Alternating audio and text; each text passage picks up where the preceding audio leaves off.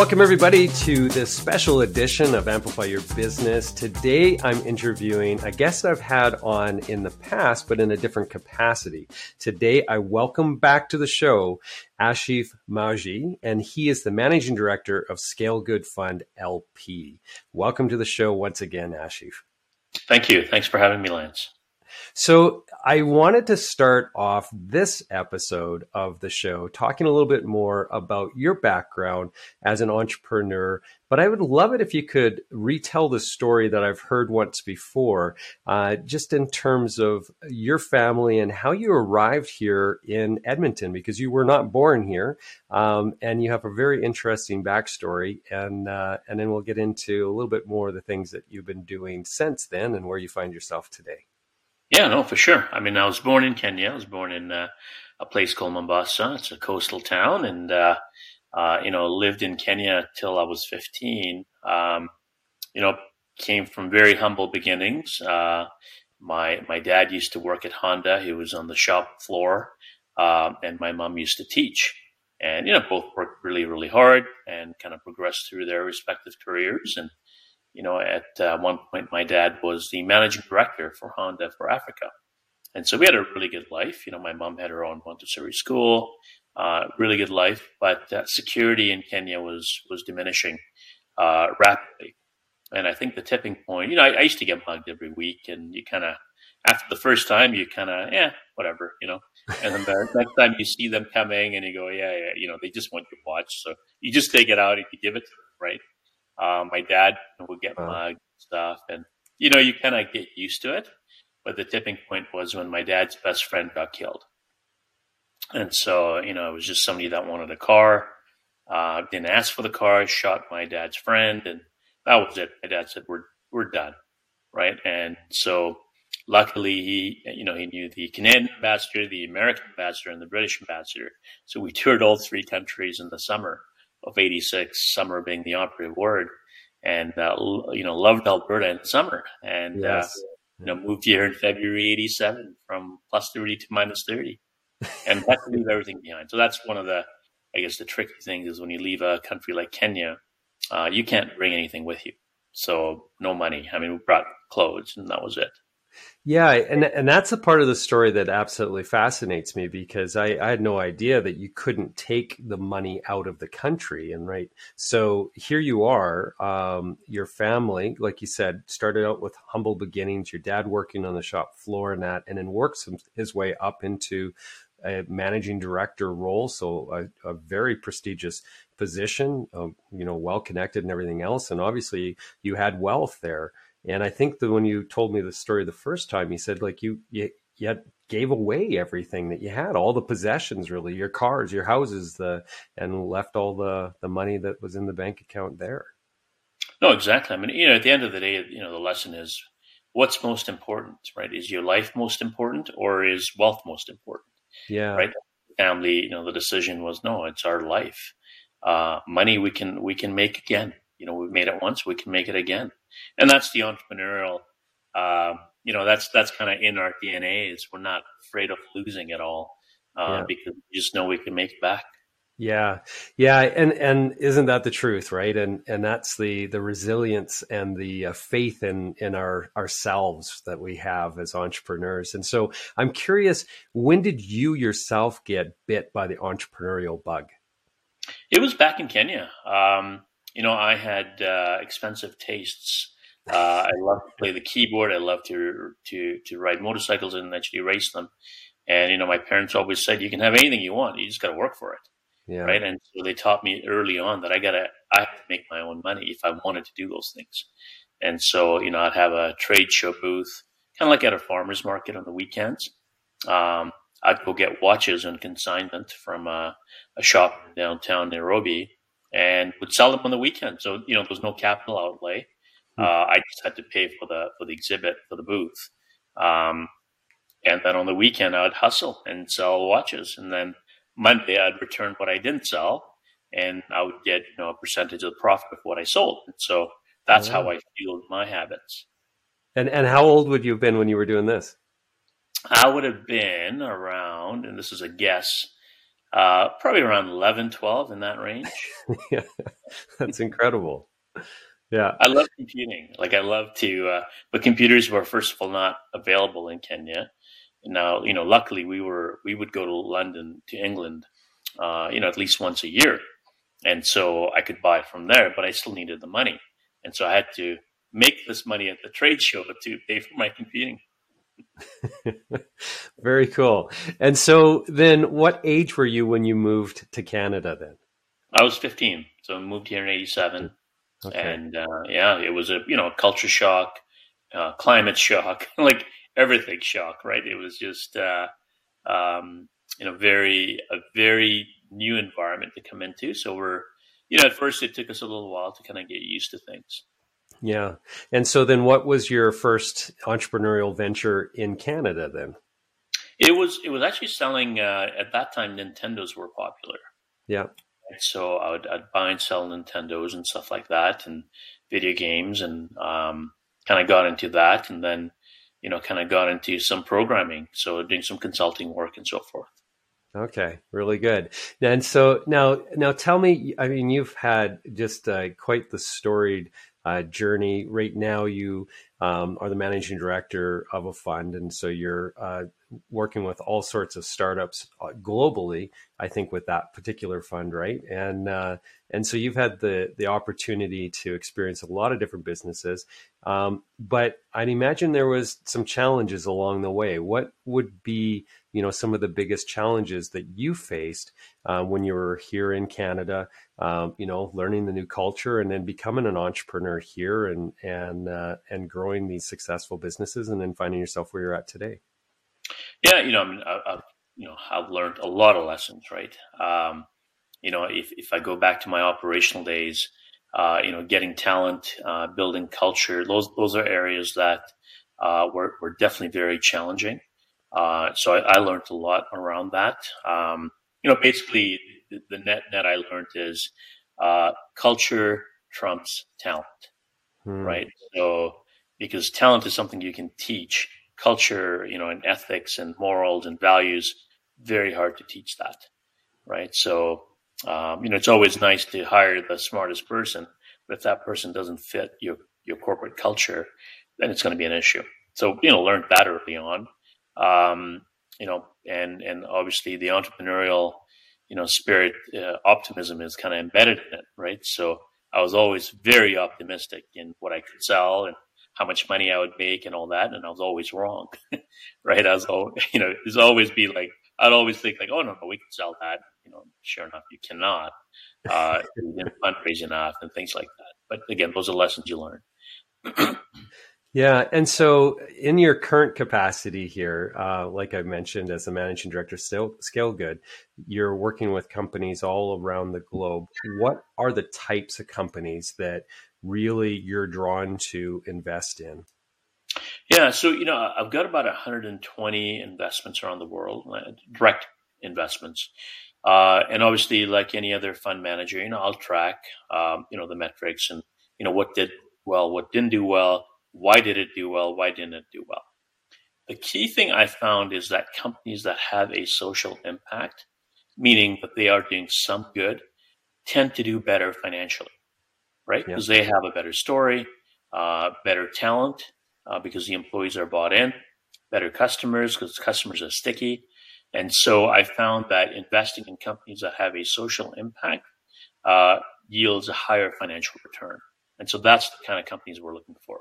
We want you to make money, obviously, but we want you to do good as well. So whether it's for the environment, for healthcare, for the people around you, whatever it is, as long as you have a social impact and you're making money or have the potential of making money, those are companies that we look for.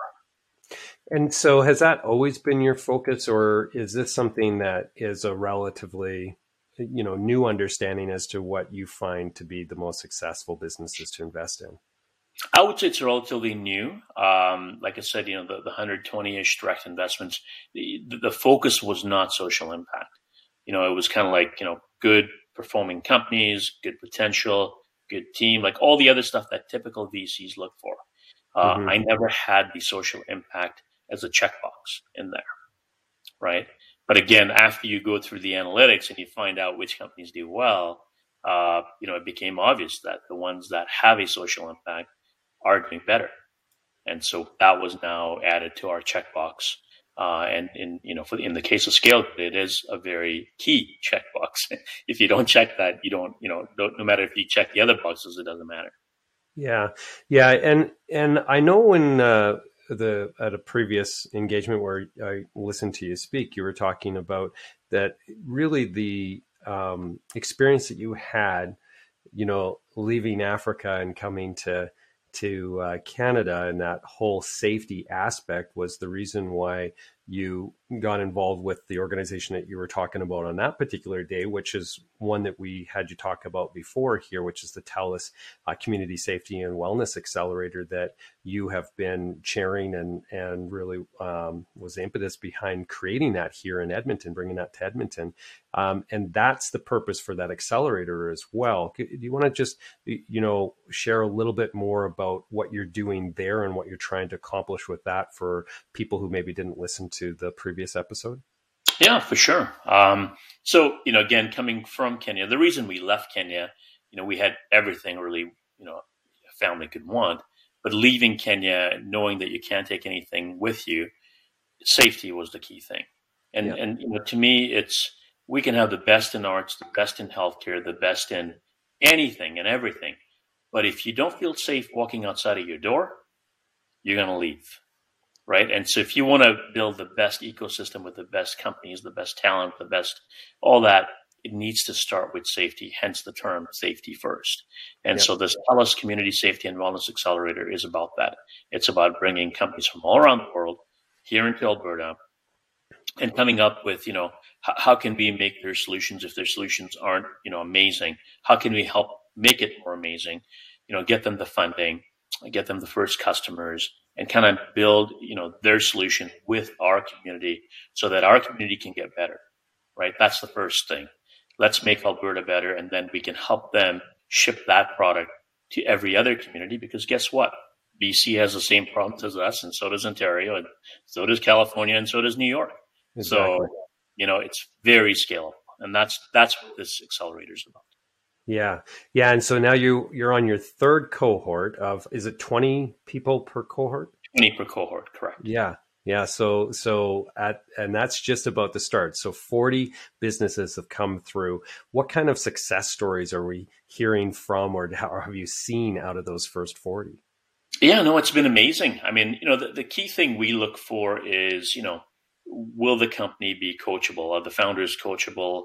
Do they have something brewing that can scale and so forth? So, we look at all that stuff. After they graduate, we obviously look for, did they get any funding? Did they hire more people? Did they get more customers? And all those are checks, right? It's like, you talk to them and it's like, yeah, thanks to this accelerator, I was able to get my next round of funding, in one case they raised, I think over $1.5 million. Another one raised $3 million and so forth. And then they're able to hire more people. They're able to get customers. They're able to export and kind of scale, right? Get customers in other regions. So all those things are what we were looking for in terms of the accelerator helping them, and it's working. And, the result is the Net Promoter Score. We always ask, to the companies, how likely are you to rate up, to recommend us to a friend, colleague, or relative? Yeah. And we're in the excellence category. We're in that 69 to 100, I think, is that category, and that's what we are in. Yeah, that's really good. And obviously, it's just a shot of confidence in what you've created here, and no wonder you're continuing on. And TELUS is a big supporter of that, and obviously they're going to be supporting these successful ventures like this. And so it's so important to see those successes. Now I'm really curious, not just within those cohorts, but just in general with all the startups that you work with, and that with your other fund, and over the years that you have been advising and helping them achieve some level of success, whether that's through investment or like being an advisor, a trusted advisor. Do you see any commonalities across most startups in terms of the things that are the biggest challenges that they face? The things that are going to take them from a struggling startup to one that is able to start to scale. Is there some common things that you're noticing? And has that changed over the years as well, I guess? Yeah, I'd say the common thing is, what I would say is the entrepreneurial blindness, right? Meaning, you always think your product is the best. You always think your service is the best. You always think your pricing's the best, etc. And you're not really listening to the feedback and customer discovery, right? And so you tend to go down a path where, you're just building more features, you're making the product amazing, etc. Not understanding the balance between good and good enough, right? Mm. That strive for good enough is overshadowed usually by striving for good or excellence. And so that becomes a problem, especially in products, right? Because you're trying to build something to the level of perfection, whereas good enough gets you there. Yeah. And so teaching that is a key thing, and it's something that is getting better over time, but it's still a problem. That's a big problem that we see with ventures today. That I would say that to me is the fundamental issue right now.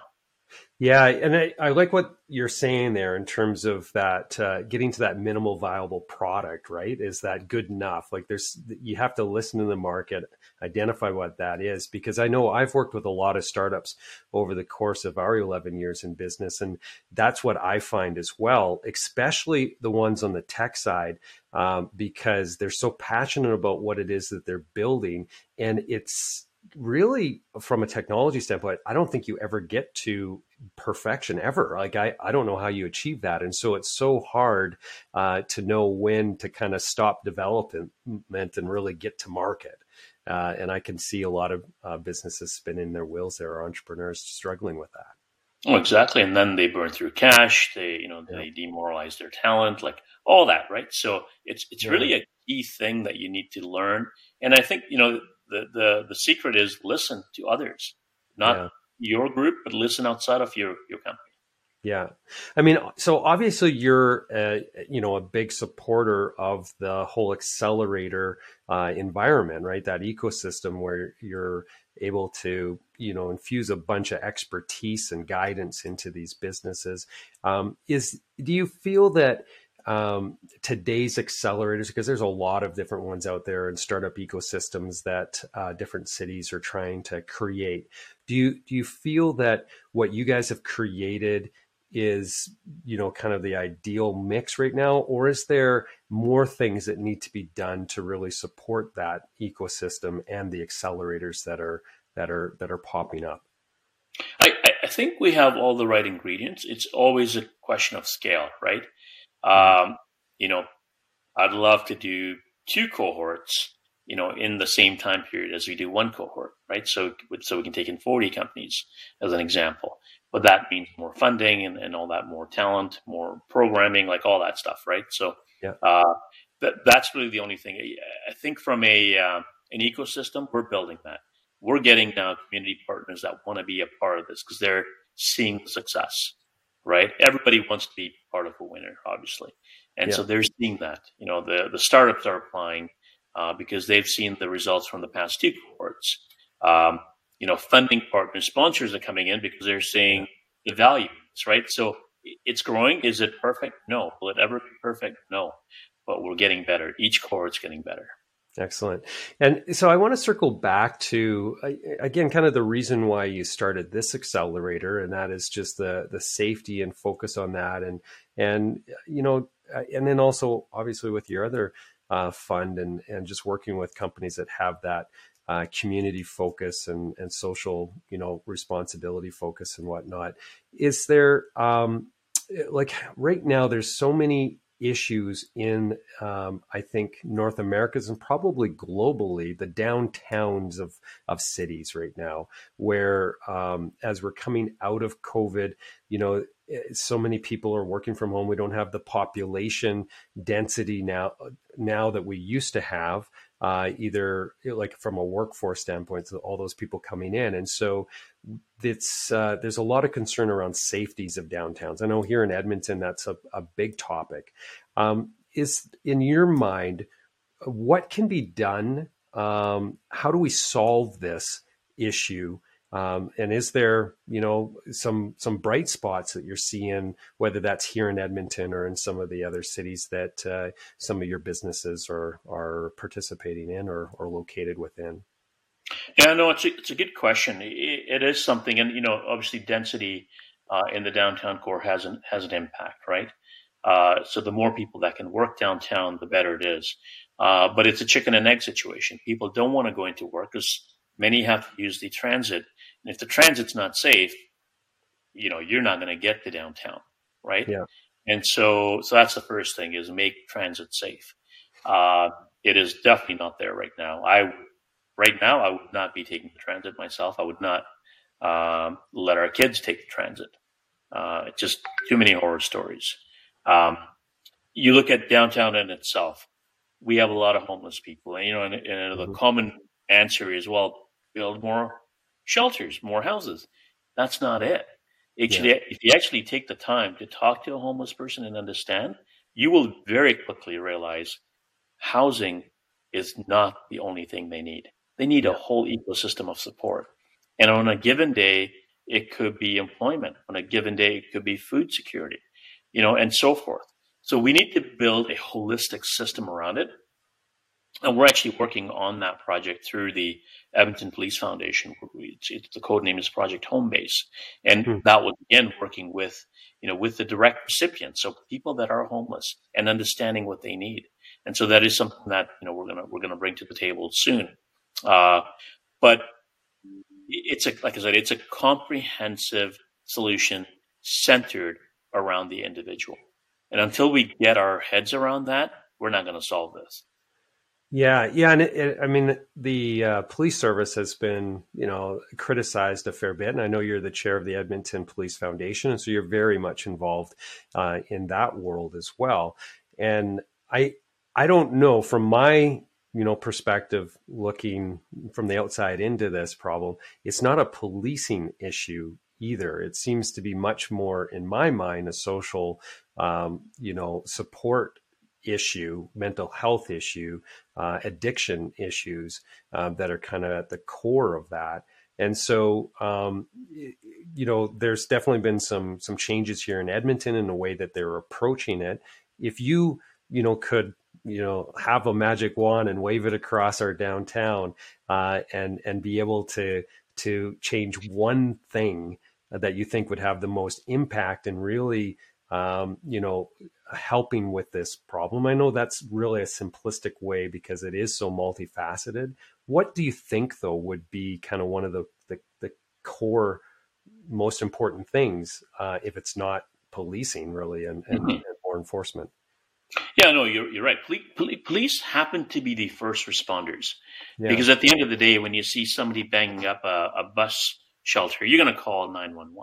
Okay, that person might just need some mental health counseling, right? Might be on some drug or whatever. So it's not policing isn't the answer, but police is who's called first, right? Yeah.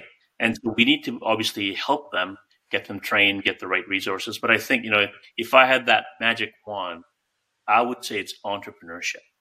And I'll explain that.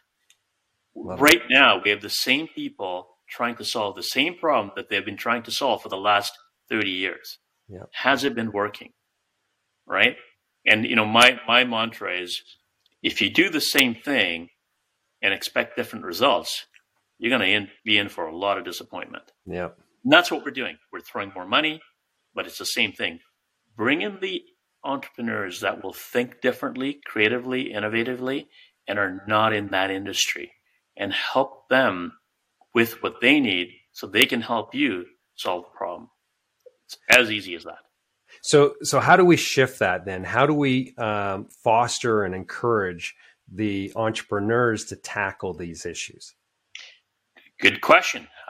So we've got two challenges. We actually launched a challenge through this board that I chair called the Tell Us Friendly Future Foundation. So we're calling it Livable Cities for Youth, right? So this is all centered around youth, and it's a $1 million prize globally, right? So we're inviting entrepreneurs from all around the world to work within the charities in Canada to help build that infrastructure, like to bring in those innovation, the ideas and so forth. So that's one thing. In September, we have a big conference happening in Edmonton that the Edmonton Police Service and the Edmonton Police Foundation are hosting. And guess what? There'll be a challenge coming out of there around creating safe and livable cities. So we are going to bring the entrepreneurs in and have a prize, for that. And then basically, let's let the entrepreneurs work with the community people and come up with solutions.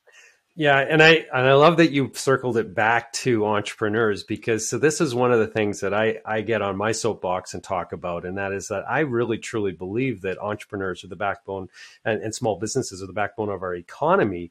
But beyond that, they're the backbone of our communities, because we're the ones that, all those sports clubs and different interest groups come to for support, for fundraising and donations and so on. But we're also the ones that are, looking after the streets and trying to help, make it an attractive place for people to come and visit as well, and to support the people who are disadvantaged or are struggling and so on. And that's one of the problems that I think right now, when I talk to a lot of the entrepreneurs or business owners in downtowns right now, is that they're feeling very much like that they've been almost abandoned, that they've been kind of forced to deal with this, or left to deal with it, but they haven't been equipped with the tools or the incentives to try to make change, right? And so they're just dealing with their own businesses. You're talking about bringing in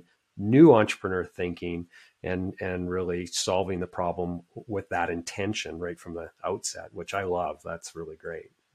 Exactly. I mean, you look at computing. We've helped computing, go to to quantum. Who did that? Was it government that did that? No, it was entrepreneurs, right? You look at healthcare, look at the best innovation. It comes from entrepreneurs. Yeah. So you need to bring them in to help with this. And that's really the only way, in my opinion, that we can finally crack the nut on this. Yeah. Now, you being somebody who's grounded in technology, I'd be remiss if I didn't ask you about AI and AI's impact on, well, basically everything.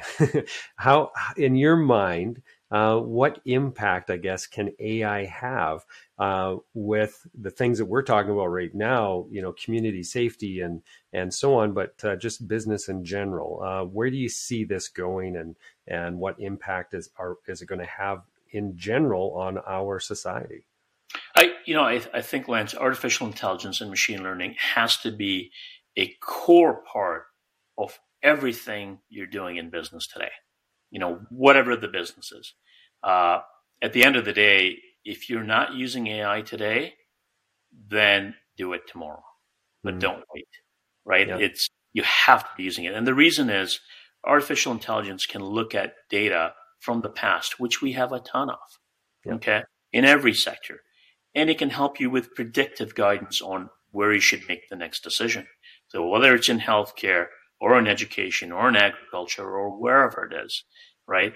It's not going to solve the answer for you. It's not going to give you the 100% answer, but it's going to give you a predictability number. Say, as an example, 80% certainty. If you did this, you will get this outcome, right?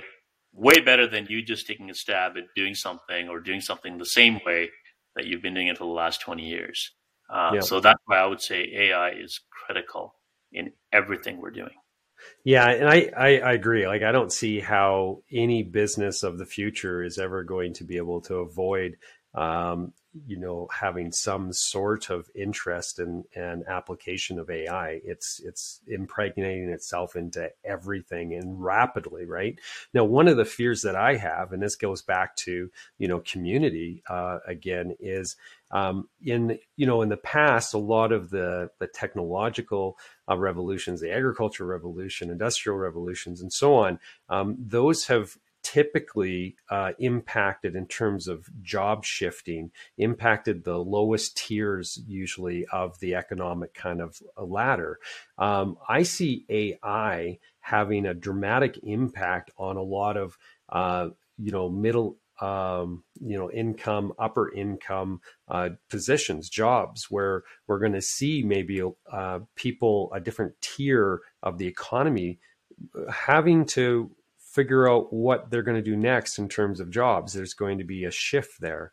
And I don't know how our society is going to deal with that. And we, have people talk about universal basic income and so on as different methods to overcome some of the challenges that might be presented from this. What do you think is going to be, the short-term impact? And by short term, I mean probably the next 30 years or so, impact of AI on our society. I think AI can take a lot of the mundane tasks and Exactly. automate, right? Um, and sometimes that is mid level, or sometimes it's the lower tier. But I think as a society, we're valuing time, and I think Mm-hmm. COVID has taught us that too. Is Yeah. where do you want to spend your time? Do you want to spend it working, or do you want to spend it with your family? Right? Do you want to go and experience the outdoors, or do you want to be cooped up in the office? Like, all those things are helping people. You've heard of the Great Resignation, all that. They're helping people understand what's most important. And so, what does that mean? I think we're going to get to a 4-day work week very soon. Like, Mm. many companies, there was a study just recently done, right? There was a pilot group of companies that did the 4-day work week. At the end of that pilot period, all 100% said they are switching to the 4-day work week because it's Yeah. working. Better Yeah. results. And so it just means less human work being done, supplemented by AI, and you get a better output. So from a corporation standpoint, you're still going to be great with your shareholders because you're going to provide better returns. Your people are going to be, much more happier because they're working less. Why wouldn't you embrace AI? Yeah. Yeah. And I like what you're saying about the value that we're placing on time now. Yeah. And so it's a kind of a critical intersection of the COVID experience and now AI and that opportunity. And I read the same study that you just quoted, and that's actually something that I brought up with my executive team as well, when we were just last week actually discussing this very topic as to, is a 4-day work week something that we want to entertain in our business? And so we're seriously considering that right now as well with that latest research. So it's just really interesting and timely that you bring that up. No, exactly. Yeah. Again, it's the old age of, where you worked out, it's got to be 40 hours. You have to put in 40 hours. That's going to go. I think we're going to move more and more to an outcome based reporting. So what did Yeah. you actually deliver, as opposed to how much effort did you spend in delivering, right? And it's kind of like our broken social system is like that too. We're counting how many beds, how many homeless people did we serve, like all that. Not what happened to that homeless person. Did they become better? Did they, were they able to go into their own living arrangements? Were they able to get a job? Like, all those things are outcomes, and we're not measuring that. We're not funding on that. We're saying build more shelters, do this, do this, do this, which is all input-based metrics, not outcome-based metrics. Yeah, yeah, yeah. I agree with you on that, and I think that so the businesses that have shifted, through COVID again, which is I think having us all think about things differently. So when we shifted into the work from home environment, we had to really shift actually to that outcome based thinking, a lot more so. And I think that's liberated the workforce a lot as well because of that. Where again, it's not about whether or not you're in your desk at the office. It's about what are we getting done. And that's the key metric that every business should be focused on, is the outcomes, Exactly. not the time in seat. Yeah, no, exactly. Yeah. So I'm really curious, and I ask this often to people that have just experienced a lot of success in their lives. And I know out of all the people that I've had on this show, you've found just a tremendous amount of success. And I'm curious, what does success look like to you now? What keeps driving you forward when you have got a lot of success in the rearview mirror, as well as obviously currently as you're participating in so many things today? For me, it's have I made the environment, and the environment is broad, it's the people around me, the community around me, etc. Have I made it better? Right? Have I really moved the needle on that? Can I, if I were to die tomorrow, and I was given the opportunity to look back and say, are you happy with what you did? I want to say yes, right? I want to say, yes, I was able to do this, this, and this, and this, and it made the environment around me better. To me, that's success, right? Along with that comes my own personal happiness. Am I happy? Am I content? And whatever that is it, could I do my hobbies that I love to do? Did I get more time to do that?